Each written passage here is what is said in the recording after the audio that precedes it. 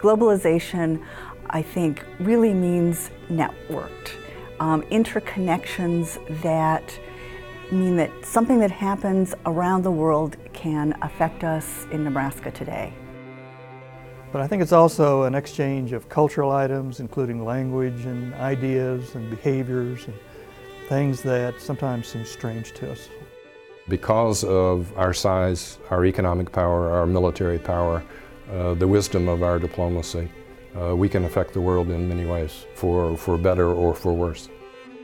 As an economist, we would look at globalization just from the economic perspective, but it is a much broader concept than that. I think it's just the integration of human societies that, are often national in nature, regional in nature, and now they are essentially one world.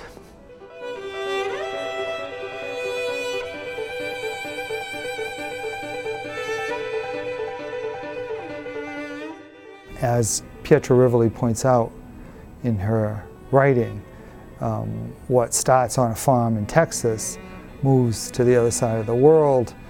A product then moves back here to the markets that are consuming that product here in the United States and in Western Europe and so on.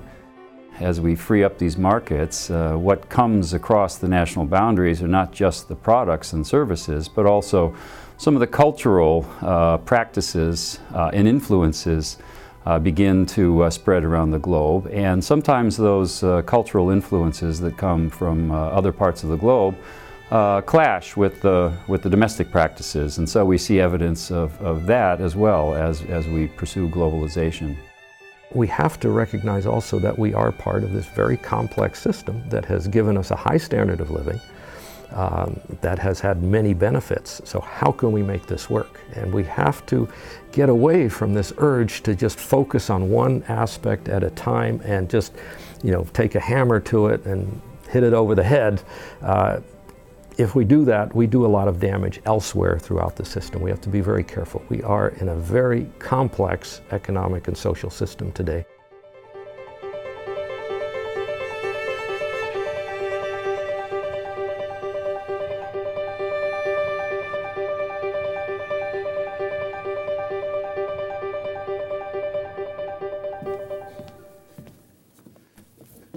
Good evening. I am Professor Lloyd Ambrosius. It is my pleasure as chair of the program committee to welcome you to the Ian Thompson Forum on World Issues. Founded by Ian Jack Thompson and later named in his honor, the forum is designed to engage the University of Nebraska community and the general public in important issues affecting all of us in the contemporary world.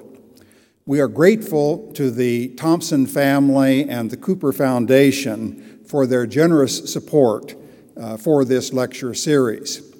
We also are thankful to the Lead Center, Nebraska Educational Telecommunications, Cable Channel 21, KRNU Radio, and the University Bookstore for their support.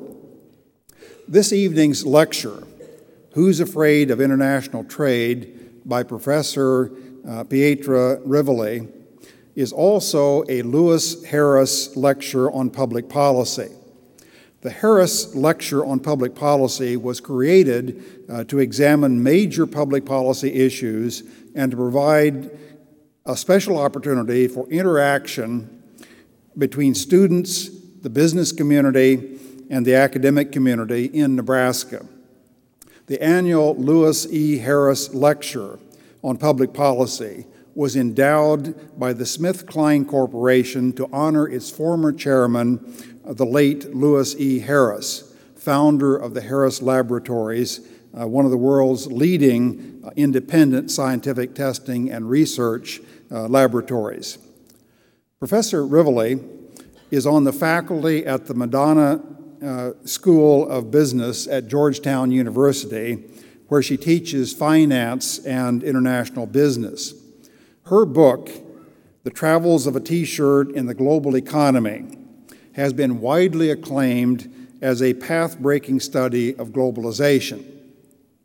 After her lecture, You will have the opportunity to ask questions of our speaker by writing them on cards provided by the ushers. Now join me in welcoming Professor Rivula to Nebraska.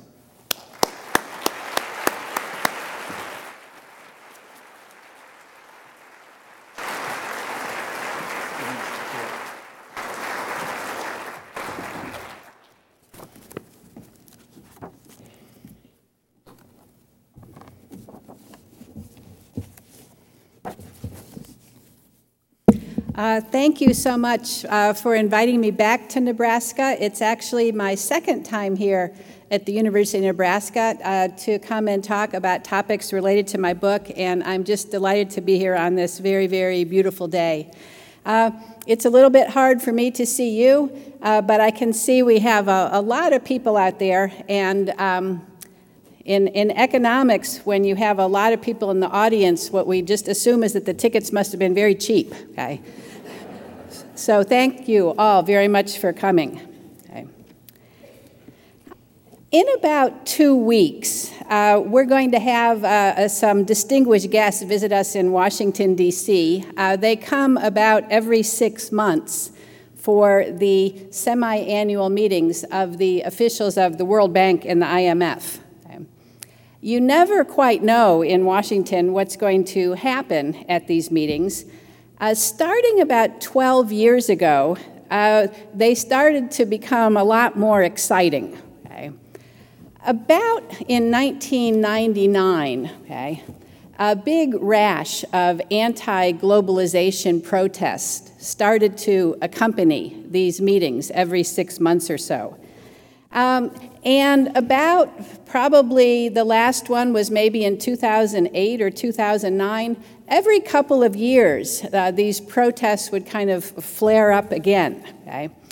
A couple of times, the anti-globalization protests surrounding these meetings were actually big enough to bring the entire meeting to a halt, and the delegates had to turn around and go home. Okay?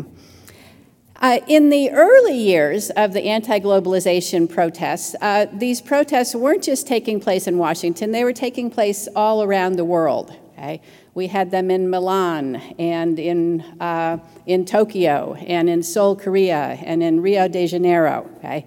All of this was part of a very far-flung yet pretty well coordinated movement that has come to be known as the anti-globalization movement. Okay? Now, I'm old enough to have lived through a number of activist movements, and I think what is interesting about the anti-globalization movement is that it's hard to say in succinct words what exactly the protesters are opposed to. Okay? So, for example, a couple of years later, on Georgetown University campus, we had an anti-war protest when the U.S. invaded Iraq. And it's very clear, as you listen to those protesters, what it was they were opposed to. They were opposed to the U.S. military presence in Iraq. Okay? The anti-globalization protest, it did not have a concise thing that people were against. It was very diverse. Again, it was very far-flung. It was all over the place, both in terms of geography as well as topic. Now, the anti-globalization protests took particular root on college campuses, including here at the University of Nebraska, and including my own university, Georgetown University. And it was these protests that gave rise to my book, The Travels of a T-Shirt in the Global Economy. Because one day, I was walking back to my office in 1999, and I found the entrance to my office building blocked by a protest. So I couldn't actually get into my building, and so I stopped to listen to what was going on. What the students were protesting at the time, and again, because the anti-globalization movement was so broad, this particular group of students was protesting against outsourcing and international trade in the apparel industry, as it applied to our university licensed apparel. So you have t-shirts that say Nebraska across the front, and we have t-shirts that say Georgetown. That apparel is licensed apparel. That is, people pay to be able to put those words on the t-shirt. Okay? And the student protesters were saying, wait a minute, if you're going to put the word Georgetown across the front of this t-shirt, then we want some assurances and safeguards put in place that this apparel was not produced in sweatshops. And they had a vision, if you will, in their heads about the conditions under which apparel was produced in our new global economy. And this movement became known as kind of it was a subset of the anti-globalization movement, and it became known as the anti-sweatshop movement. One thing led to another that day, and the students ended up occupying the university president's office. And they refused to leave until the university agreed to address some of their demands and their concerns. Okay? Now, if you know anything about universities, you know the way we address anything is that we form a committee. Okay? And so while the students were taking the president's office hostage, the university's first response is, calm down, we'll form a committee. Okay? And sure enough, they formed a committee, and I was appointed to this committee. Now, we started this dialogue with the students having very clear ideas about the injustices out there in the world. And they had kind of a movie reel in their head about the awful conditions under which this clothing was being produced. They had movies in their head of unsafe conditions, of unclean conditions, of low wages, of child labor, so forth and so on. And these were the conditions under which Georgetown apparel was being produced, they said. Now, of course, my response back to them was, well, how do you know that? How do you know that? Okay. Well, they didn't really know, but they had heard about these things. Okay. And here was my problem, I didn't really know either. So I was in no position to counter this or to support it or to say anything much at all about it, because I had a very extensive academic background in the field of international trade. I knew a lot about how the global economy worked, but if you're actually talking about the nitty-gritty of conditions in an apparel factory, well, of course, I had no idea. And so this ignorance on my part, okay, was actually what led me to write this book, The Travels of a T-Shirt in the Global Economy, because I decided that in order to have an intelligent conversation, I needed to have some first-hand knowledge of what was actually going on. So I began to investigate the life story of this simple T-shirt. And my objective was not just to learn about the conditions in the factories. My objective was to kind of ask the question, well, how can the life story of this very, very simple product inform our discussions and our debates about globalization? Okay. And so I investigated this life story. The life story of my T-shirt is very much a global story. The life story is shown on this map here. This is a T-shirt I bought for about $5 in Florida. Okay. And you can see on the map the biography of this T-shirt. It was born in West Texas near Lubbock, which is the global center of the cotton agricultural industry in the world today. Okay. So just as you have in Nebraska a very high concentration of corn and soy and wheat, in West Texas it's even more concentrated because pretty much all there is, for a variety of reasons, is cotton. Okay? And so I spent time in West Texas learning about the global cotton industry. This cotton for my T-shirt was then shipped to China, okay, where it was spun into yarn and knit into fabric and ultimately turned into a T-shirt. Okay? And so I next spent time in China to learn about the next step in this value chain, which is the global textile and apparel industry. Okay? Once the cotton is transformed into a t-shirt, it of course came back to the United States. This is a very interesting part of the story because you think of this part as being simple. You know, the t-shirt just gets on a boat and comes back to the US. But actually it's a very complicated journey because in order to get goods back into the United States, especially from China, the goods have to navigate very complex US and international trade rules and trade policies. So part of the study was about the politics behind these trade flows. Okay? Ultimately, most of the clothing that you and I purchase in the U.S. is donated to Salvation Army or to Goodwill or something like that. And once it's donated, it gives rise to yet another global industry, and that is the industry in used and recycled textiles. Okay?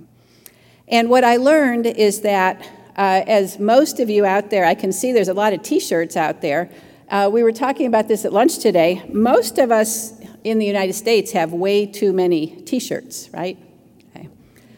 And so every year, maybe your mom says, hey, give me some of those t-shirts, I'll take them to Goodwill. Okay? Now, from an economic perspective, if we all have too much of something, that's what we would call a surplus. Okay? And if I have too many t-shirts, old t-shirts, and you have too many old t-shirts, then we're not going to buy each other's old t-shirts. Okay? And so in a country like the United States, you have a surplus of something like used clothing. Okay? In a global economy, that surplus will tend to find a home. Okay? In a place where there's a shortage. Okay? In particular, in the United States, warm weather clothing, such as t-shirts, tends to find its way to the markets in Africa. Okay? And this is another very, very interesting industry, the way this clothing is collected and sorted and graded and sold. Okay? So here you have it, the life story of my t-shirt. And again, my idea was to just ask what this simple product could teach us about globalization. Okay? Now, the first edition of this book was published in 2005, and the second one in 2009. Okay?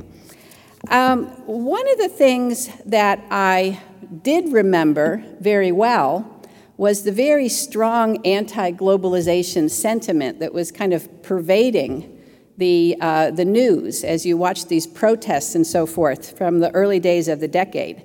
But after my book was published, I wasn't quite prepared for the very strong negative reactions that this picture that you see up here seemed to cause in people. Okay? To someone like myself, who comes out of a business and economics background, if I were looking at this picture, not knowing anything else, just seeing this picture up on the wall, I think most people coming out of backgrounds like mine would say, well, that's a happy picture. Okay? That's a happy picture because it shows trade flows, it shows globalization, and trade and globalization is essentially, to somebody from economics, is a story of creation. If we are trading these goods back and forth across borders, we are creating jobs, we are creating wealth, we are creating production. So this is essentially a happy story that we're showing up here. Okay? Now, this picture that we're looking at, of course, looks much different than a picture would have looked for a t-shirt produced as recently as about 1990. If we go back to 1990 and we say, well, what would a typical picture look like for the life story of a t-shirt produced in 1990? It was much more typical to have all of this activity confined to a relatively small part of the United States, and that would be the South. So we'd have cotton production in Texas, we'd have textile production in North Carolina, we'd have apparel assembly and sewing in Alabama, and we'd have used clothing donated to Goodwill and then would find its way to less fortunate people here in the United States. So instead of these lines going all around the world, as recently as 1990. This was a tiny little picture. Okay? And this is what bothered people. This was what was generating the strong reaction. The idea that it was a negative development for the story of this T-shirt to go from taking up a small piece of the map to a very big piece of the map. Okay. What I had thought was that the anti-globalization protest was sort of almost a fringe movement, if you will. Okay. I had thought that these were college students, these were activists. Okay. These weren't people that you run into on so-called Main Street. Okay. But what I learned as I traveled around talking about this book was that the negative connotations, the negative reactions to globalization were not at the fringes of American society. They were very much on Main Street. Okay. And what I was picking up from audiences as I talked about this book was confirmed by a lot of political poll data and a lot of survey data. So, for example, in 2002, almost 80% of Americans had a very favorable or somewhat good view of international trade. This went down to as low as about 52% in 2008 and bounced back some according to the recent survey. But we look now at the current popular opinion, and this is saying 66%, two-thirds of Americans have a favorable view of trade.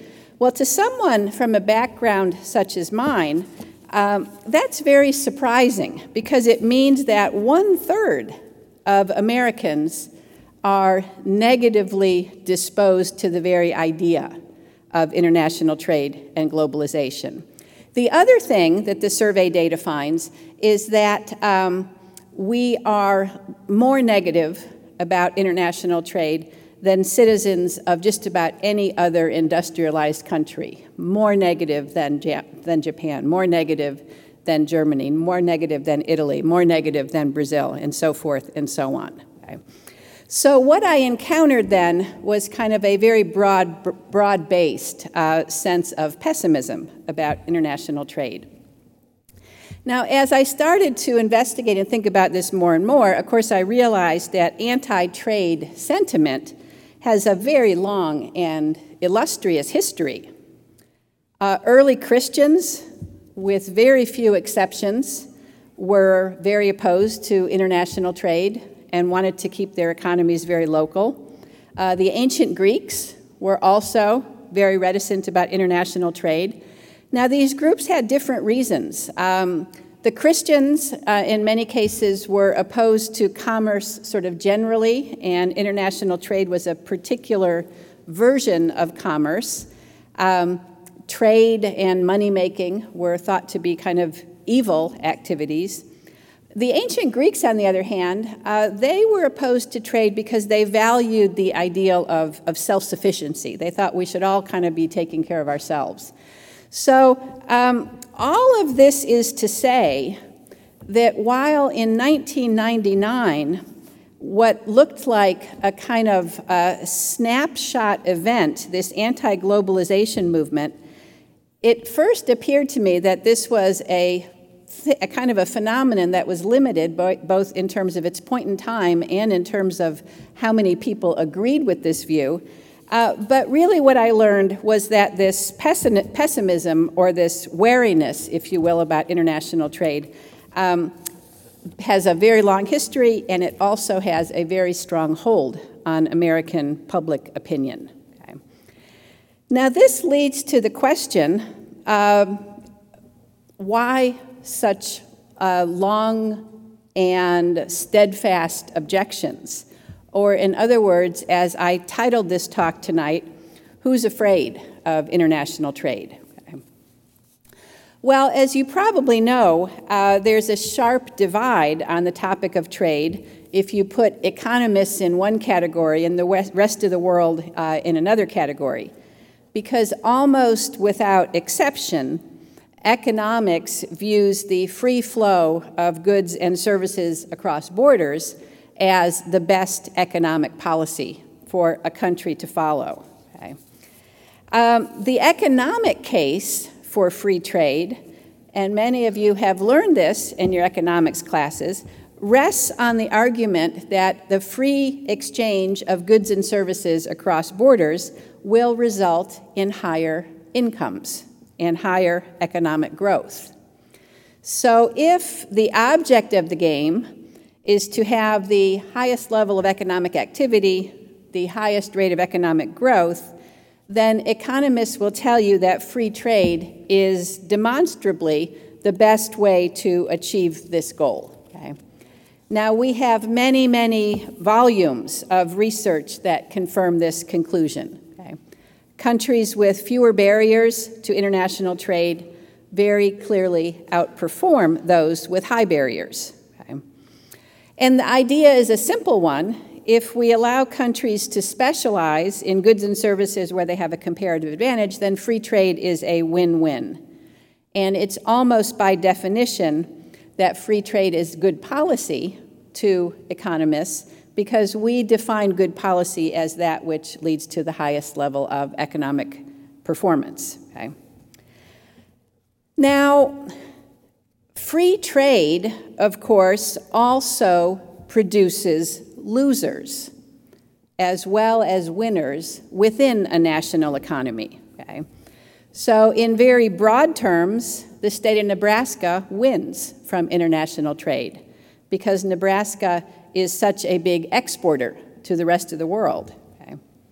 Also in very broad terms, Michigan and Ohio tend to lose. Okay? Because many of the industries that were dominant in Michigan and Ohio have now been really gutted by competition from abroad. Okay? So under a free trade regime, industries where we don't have a comparative advantage, such as steel or textiles or shoes, okay, will lose, okay, and we'll have unemployment in these sectors. Okay? So what will happen is that our country as a whole will become richer, okay, but some firms and industries and individuals will lose. Okay? Traditionally, we believed that most of the objection to international trade, the 1/3 of the people that you see up here who object, we thought that most of the complainers, if you will, most of the complaints were coming from those who got the short end of this stick, who were the losers in globalization. Because it made sense that if your factory in Michigan or Ohio closed because of cheaper imports from China, then you're going to be opposed to international trade. But if anti-trade sentiment in society is the result of all of those people who have been harmed by trade, then there's a relatively simple solution, okay? And that is that we need to protect the people who are harmed by trade or to compensate them, okay? In other words, if we can take the person in Ohio who's lost their job because of international trade and compensate them, maybe with retraining, maybe with extended employment benefits or health benefits or so forth, then maybe we can bring people more on board with a free trade agenda. Economists kind of believe that if you pay somebody enough, they'll change their mind. Okay. So this policy, compensate the losers, has been the cornerstone of U.S. policy since about the end of World War II. By extending all of these benefits and protections, okay, tax credits and health insurance, unemployment insurance, and so forth, the people who protest against trade could be kind of quieted down so that the rest of us could get on with what is clearly the best economic policy. Okay? I don't think it's quite that simple anymore, because as I've been talking about this book really around the world, okay, one of the things that I've learned is that it's not only the losers from international trade who have concerns and objections. Okay? In fact, there's really very little doubt that the great majority of Americans are economic beneficiaries of international trade. Global competition is a huge boon for us. It brings us cheaper and better TVs and computers and cars and t-shirts. Many of us, of course, work for foreign companies, or we make a living selling products and services to the rest of the world. So you see the closed factory, or you see the people who have lost on the TV all the time. But in reality, the losers from international trade are far outnumbered by the winners. Okay? So I now think that this focus on the losers is missing, really, a wide range of objections to international trade and globalization. Some of these concerns are valid, maybe some of them are not so valid, but they are all more complicated than the lost paycheck of a factory worker in Ohio. Okay? I think there are three categories of concerns that people have about international trade, in addition to the traditional concern of the laid-off factory worker. I think there are concerns about the future of our natural environment. I think there are concerns about the process by which goods are produced. And I think there are concerns about the fairness of our global trade regime. Okay? So I can be a beneficiary of international trade. I can be a winner, while at the same time having concerns about these issues. Let's take the first one. Is international trade threatening the environment? Okay. Well, it seems like a logical concern. Okay. First of all, trade expands the scale of economic activity. So we have more production, we have more resources being consumed, we have more pollution, so forth and so on. Okay. Secondly, as this map shows, there's an awful lot of transportation involved compared to our story of 30 or so years ago, okay, when all of the t-shirts production was local. Okay. And finally, there is this idea that there's a sort of environmental race to the bottom in globalization today. So won't companies kind of pick their production location or choose to put their factories where environmental controls are the weakest? And so if companies are putting their production in the countries with the weakest controls, then isn't that, in the long run, damaging to the environment? Okay. Now, I think, fortunately, some emerging research suggests a more complicated picture. For example, it is free trade, after all, that allows environmentally friendly technologies to spread across borders. Okay? And it's also true that the richer people become from international trade or from any other source, the more they are willing to pay for clean air and water, the more they're willing to pay for environmental quality. So maybe actually the causality runs the other way, and maybe international trade and globalization is a help to the environment. Okay? I don't think we know the answer to the question right now. Okay? There is a lot of ongoing research, a lot of data to be sorted out. My point, however, is that these environmental concerns are not directly addressed by compensating factory workers who've lost their jobs. Okay? So if U.S. policy is simply to compensate the losers who have lost from globalization, then this leaves unaddressed the concerns of another segment of our citizens, which has to do with the future of the environmental viability of our planet. Okay? So if we're going to try to bring these folks on board with a free trade and globalization agenda, it's going to require very different policies than things like extending health insurance or job retraining, so forth and so on.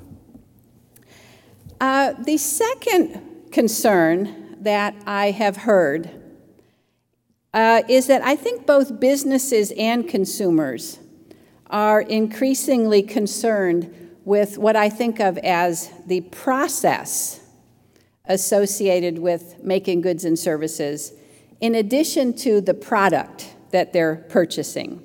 If all I am worried about is getting the best product at the best price, the cheapest t-shirt or the best TV or what have you, then free trade is a very easy sell, because obviously it makes sense to have global competition. That is the best thing for a consumer.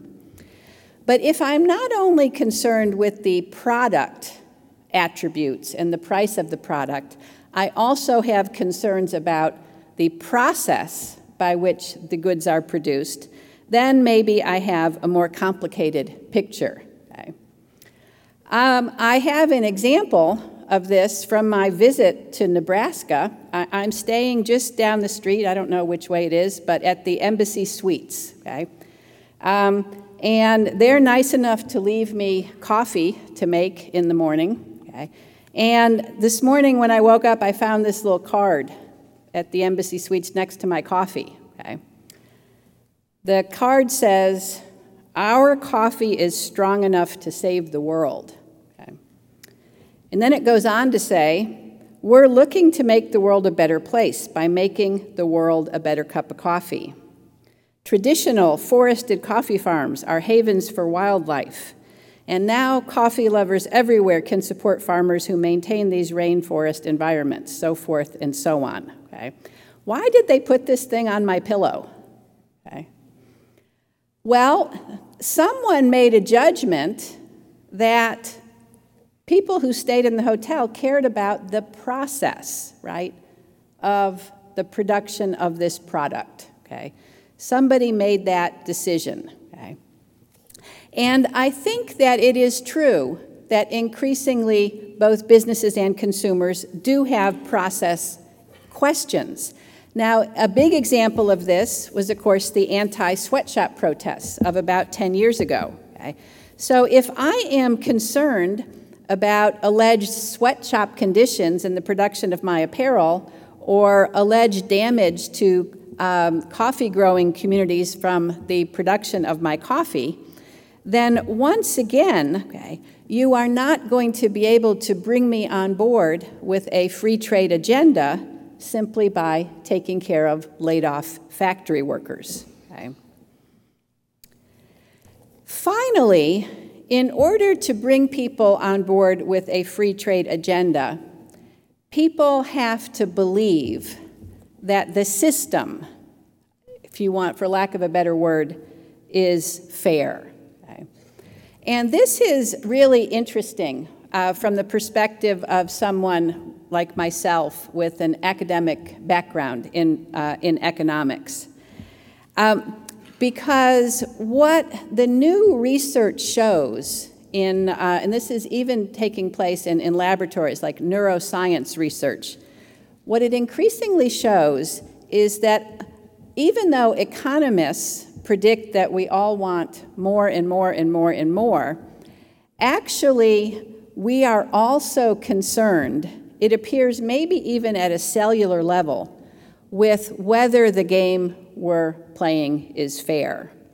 And we will give up money. We will walk away from money if we don't think the game is fair. Okay? So not only can we not pay you enough to agree with us, okay, it's possible, okay, that you won't play at all, okay, in a game where you think the rules are stacked, even if they're possibly stacked in your favor. Okay. Now this kind of came very clear to me when I started to follow research that was being done on primates. Okay. Did you know even animals demand to be treated fairly? Okay. This is what the new research is showing. Okay. And there was a fascinating study that I'll describe for you because it actually, whether the investigators realized it or not, is an experiment about international trade. Okay? All right, so here's our experiment. We have a big room and a bunch of monkeys in the room. The monkeys can all see one another. We have an investigator walk into the room, okay, and give each monkey a pile of rocks. Okay. And then we train the monkeys. If the monkey hands over a rock, we give the monkey a piece of cucumber. Okay. So this is trade. Okay. Monkey hands over a rock, they get cucumber. Rock, cucumber, rock, cucumber. Now, this is a really good deal if you're a monkey, because you have no use for the rocks, and the cucumbers are tasty. Okay? So, to an economist, there's no reason for this trade to be disrupted. It seems to us that the monkey will want to continue trading in this economy. Okay? They're getting richer and richer and richer, after all. Okay? So everybody's happy in our little trading economy until the investigator changes how they do things. Now, again, in full view of all the monkeys, the investigator starts to give some of the monkeys grapes instead of cucumbers in exchange for their rocks. But only a couple of the monkeys get grapes. Everybody else keeps getting cucumbers. Okay? Now, what we would say as economists who study trade is, it's all good, okay? Because everybody is still better off in this economy. Everybody's getting more and more to eat. We're all getting richer, okay? The problem is that monkeys much prefer grapes to cucumbers, okay? And so some of us are getting grapes, some of us are getting cucumbers, okay? The problem is, even though we're all getting richer, okay, maybe some of you have a prediction about what the monkeys might do in this case. If you were a monkey and you're getting cucumbers and you're watching your next door neighbor get grapes, what might you do? I forget we're in the Midwest where everybody's polite. You can just say it. You could maybe beat the monkey up. Yeah, you could start to throw your rocks. But wait a minute, why would I throw my rocks? My rocks are worth food. Okay? But it turns out this is exactly what happened. The monkeys got very angry. They started to throw their rocks. They threw their rocks at the investigators. They also threw their rocks at the monkeys who were getting the grapes. Okay? The whole economy collapsed. Okay? The whole economy collapsed. Why did the whole economy collapse? Because there were a group of citizens in that economy who did not think they were being treated fairly. It's as simple as that. Okay? So, and this, again, I want to stress, is these were all winners in this economy. Okay? Everybody was getting richer. Okay? But even though they were all getting richer, they decided to become protesters, in effect, anti-trade protesters, because they didn't think this game was fair. And what we now know about human beings is that we are also, okay, very quick to give up our financial gains if we do not believe the process that is delivering these goods is fair. Okay? So do we want more and more and more cheaper and cheaper goods? Of course we do.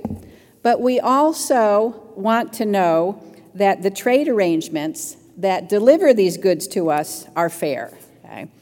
So I also think that much of the objection that we hear, much of the anti-trade sentiment that we hear, is not so much from the losers, if you will, but those who have reservations about the fairness of the process.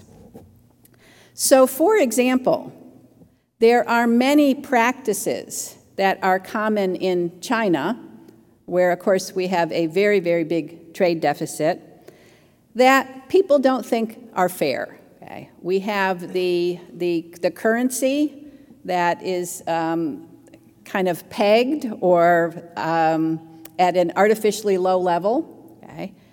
And there are people who think, that's not fair. You should have a market exchange rate like the rest of us. In China, piracy and counterfeiting is rampant. Okay? That's viewed, at least in Washington, as cheating by some. It's not fair, even though maybe I'm a beneficiary and I have some of those counterfeit goods myself. There are a variety of different kinds of subsidies for state-owned industries. There are all kinds of corrupt practices in the various provinces of China.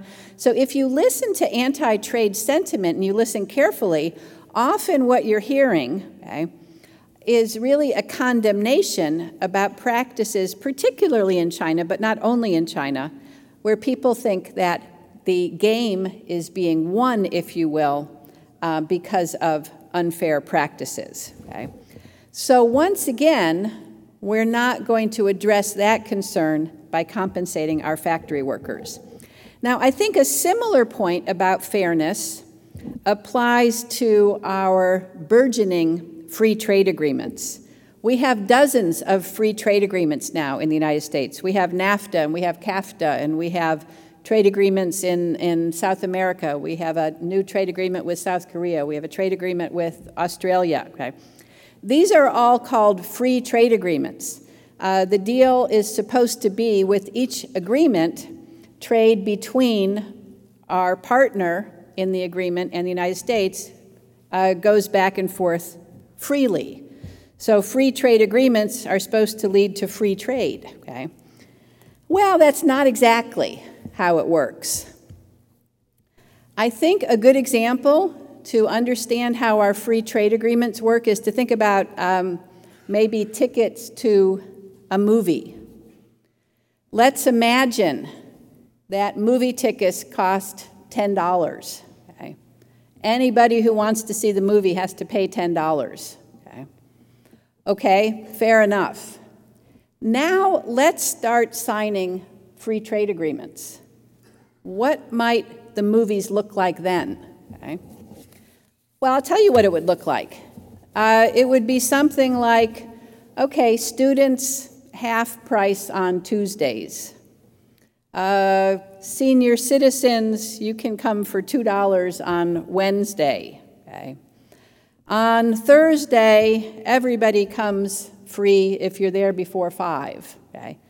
So on and so forth. And we end up with a dozen free trade agreements for the movies, but actually trade is more complicated than it was before. Okay? This is, in my view, what we have done with our burgeoning free trade agreements. Okay? So we don't really have free trade with all of these different partners that we've signed these agreements with. We just have a different complicated set of rules for each country. Okay? And the problem, I think, is that these complicated sets of rules are written in a typically political way in Washington, with undue influence from certain industries or certain constituencies or what we like to call special interests. So if you look at a free trade agreement and if you really want a free trade agreement, then all you need is one piece of paper that says your goods can come this way and ours can go that way. But free trade agreements are like this high. Okay? There's this many rules that govern them, and it takes specialists to understand them, and they are really political creations. And so I think a lot of American citizens don't quite trust the process by which these rules came about, because the free trade agreements aren't really so much about liberalizing trade as they are about setting up special kinds of rules for certain interest groups. Okay? And I think, and this is of course no different than the criticism you hear about a lot of rulemaking in Washington. So when you hear protests or you hear arguments against things like NAFTA or CAFTA or the Colombia Free Trade Agreement, I don't actually think what you're hearing is arguments with trade. Okay? I think what you're hearing is arguments about the fairness of the process by which these rules are created. Okay?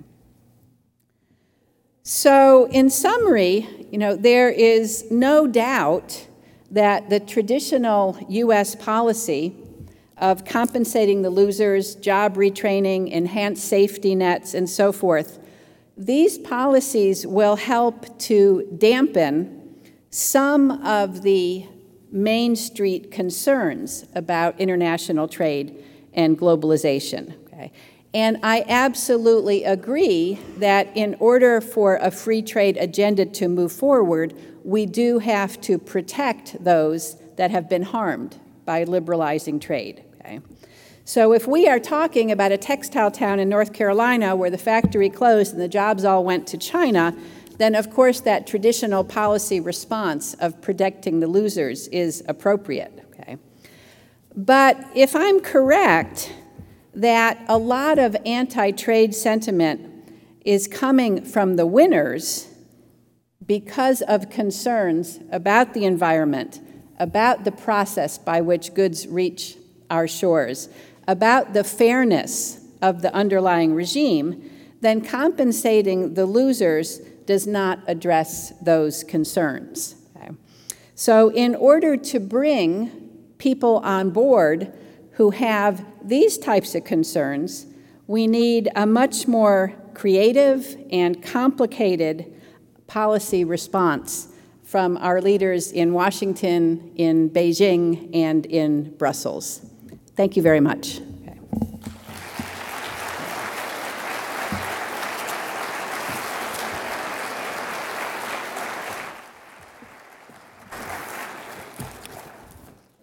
Now, while hopefully I'll get some questions from the audience here, let me start with questions coming from the Thompson Scholars, from the students who are in that learning community. The first question is, how do we satisfy the current consumer mentality in a non-sweatshop world? To some extent, you dealt with that, I think, but perhaps you might want to elaborate.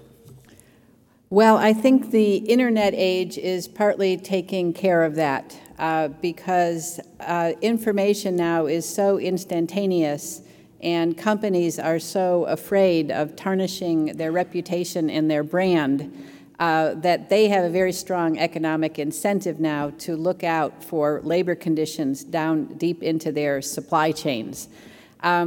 So I think there's a dual-prong approach. I think the companies are being pushed out of their own self-interest to clean up labor conditions in their supply chains.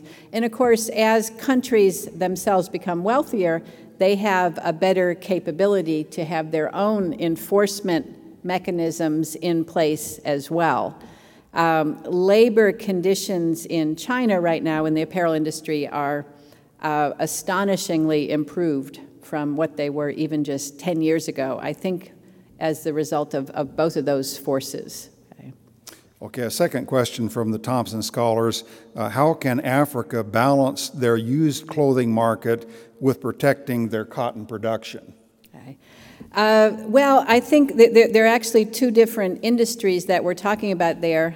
Their cotton agriculture industry, the main challenge that the cotton agriculture industry faces in West Texas are actually the cotton ag subsidies that we pay our cotton producers.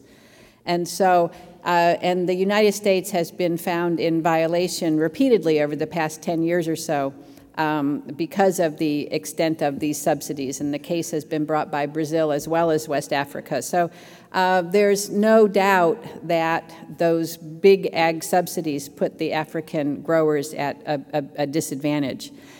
In terms of the used clothing coming in, remarkably, even if you took away all the used clothing going into Africa, it would still be very, very difficult for Africans to develop a strong apparel industry because it's the goods coming in from China that are actually undercutting them in terms of price. So the new clothing, much of the new clothing coming into Africa from China is actually priced below the used clothing coming in from the United States. And so Africa faces the same challenge as apparel producers everywhere, which is competing with China. Okay, can you give one or two examples a special interest served by present free trade agreements? Sure. I could give you more than one or two. For example, CAFTA. Okay?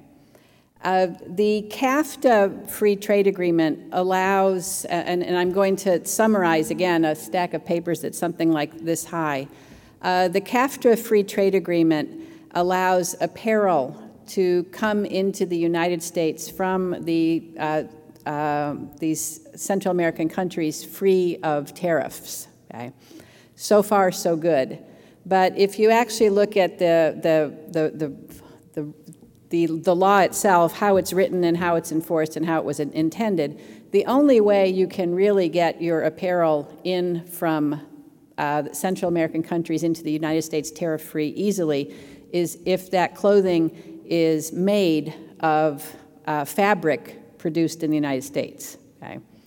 So what you have here is a rule that's protecting U.S. fabric producers, at the same time really limiting the ability of the Central American countries to develop their own textile industry. They would be able to sell us much more clothing if they could source their fabric, from India or China or Pakistan, but they really can't. So you have a free trade agreement there that's really that was written in a way to protect the U.S. Textile producers. Thank you. If it is so that free passage of resources and products across borders in general benefits most people, might it follow that free passage of workers across borders would also benefit the most people? Absolutely, absolutely. But of course we have free passage of goods, free passage mostly of services, and very limited free passage of people.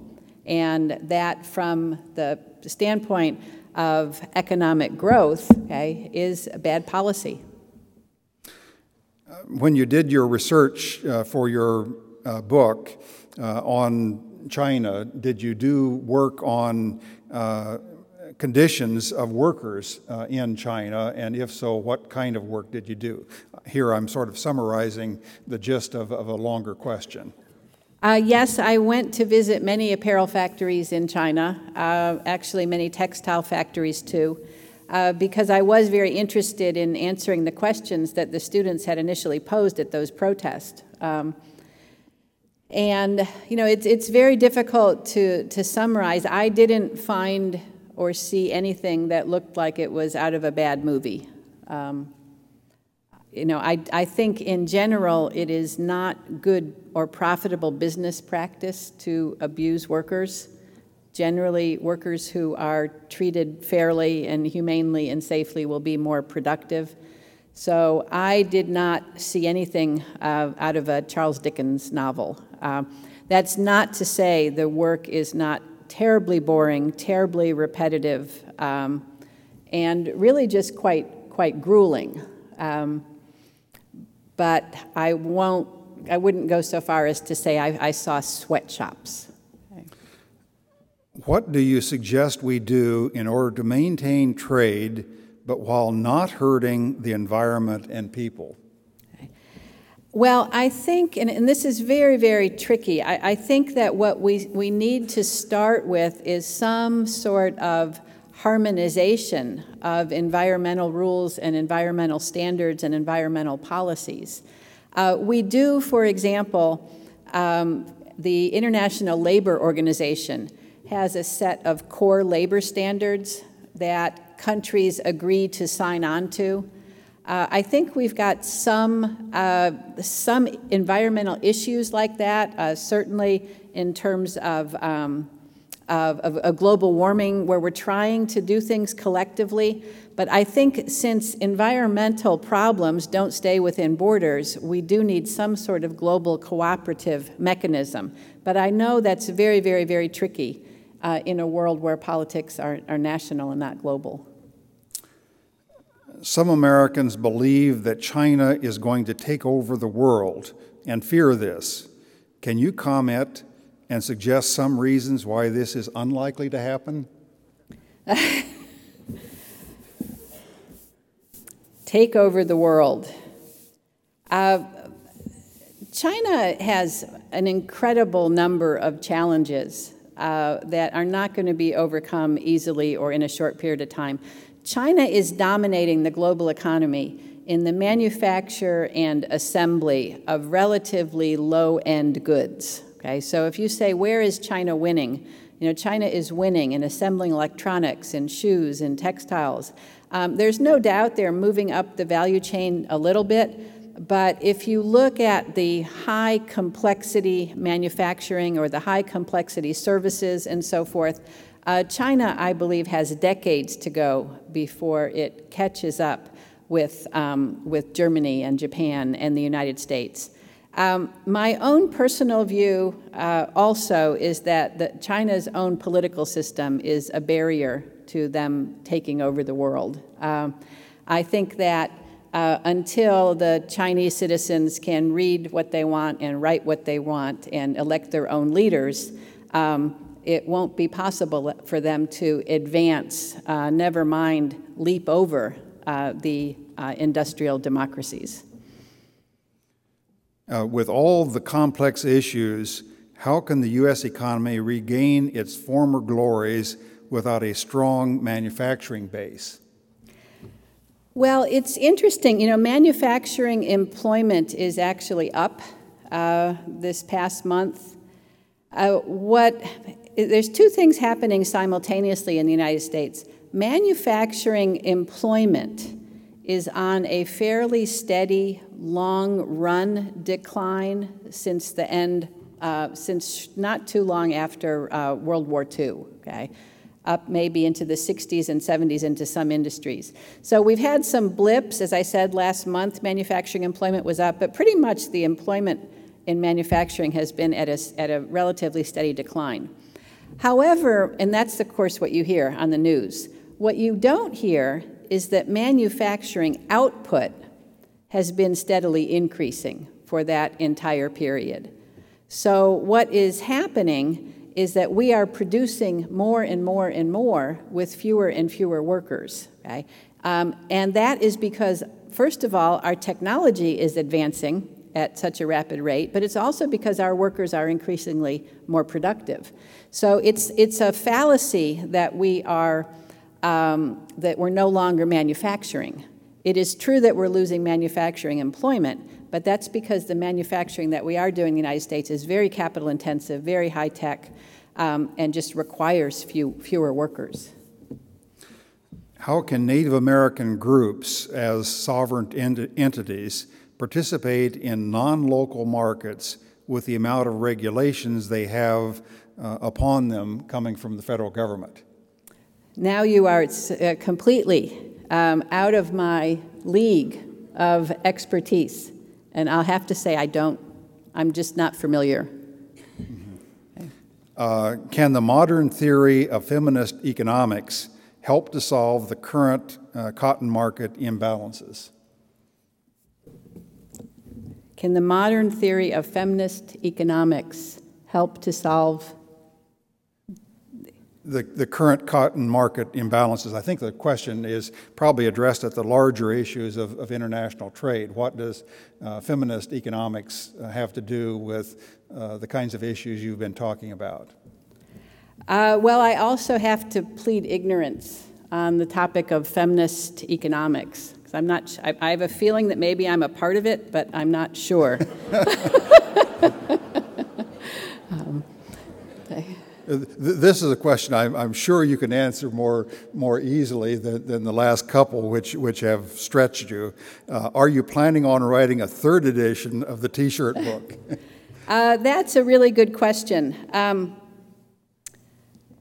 So if I were just out to make more money, I'd have to answer that question yes.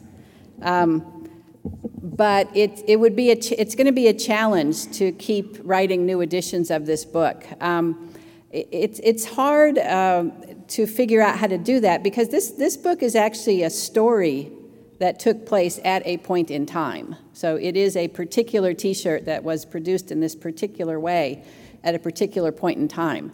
So I can't really update that story. I mean, the story is what it was. And so from a, I guess, literary perspective, it's hard for me to figure out how I would continue to update it. So they've asked me about that, and I've said that I'll think about it, but I haven't committed to it. Okay. What policy do you suggest for Congress to follow that will help both the winners and losers in globalization? Well, you know, I think that the simplest and most important solution has to do with foundational education in this country. Okay? So if you look at the jobs that will be available under the increasingly globalized economy, okay, there will be very little room in this economy for people who do not have basic skills in mathematics, in reading, and computer literacy. So I think the most important public policy that we can make in this country is to make sure that our workers are prepared from the first grade, okay, in being able to operate computers, read and write, and follow technical instructions. Let me try to reduce to a shorter question, a much more lengthy question, and the essence of it, I think, if I read it correctly, is how do you ensure that international trade can be sustainable? To create a kind of equilibrium in the global economy that is sustainable over the long run. I don't think you do. I mean, I think that any system, we've never had a sustainable global economy, and I don't think we ever will, because it changes too quickly. Okay? So, for example, if you look at Japan's dominance in the 1980s, people would say, well, is this world order sustainable? And the answer is no. But that doesn't mean that we should take some sort of active policy action against Japan. Okay? All by itself, an economic system is so dynamic that no one pattern will be sustained. So I think that, for example, the challenges right now that we face in our trade relationship with China and the challenges that China faces internally mean that the status quo is not going to be sustainable. And so some other trading relationship will rise up. I don't think we're going to be able to design some sort of system from the top that we call sustainable. Let's end with this question. Do you agree there is a conflict between the goals of economists who see free trade as a process leading to efficiency and low prices, and our government leaders whose priorities are more on the process and preserving American jobs? Absolutely, absolutely. What economists can do is talk about what they believe are the best economic policies. But economic policies do not trump all other interests or all other kinds of policies. So there is no doubt that the members of Congress need to consider other points of view, other values, other metrics besides economic growth when formulating our public policy. So the economists, I think, would like to be heard, but we actually don't want to always be obeyed. Okay. Oh. Yeah.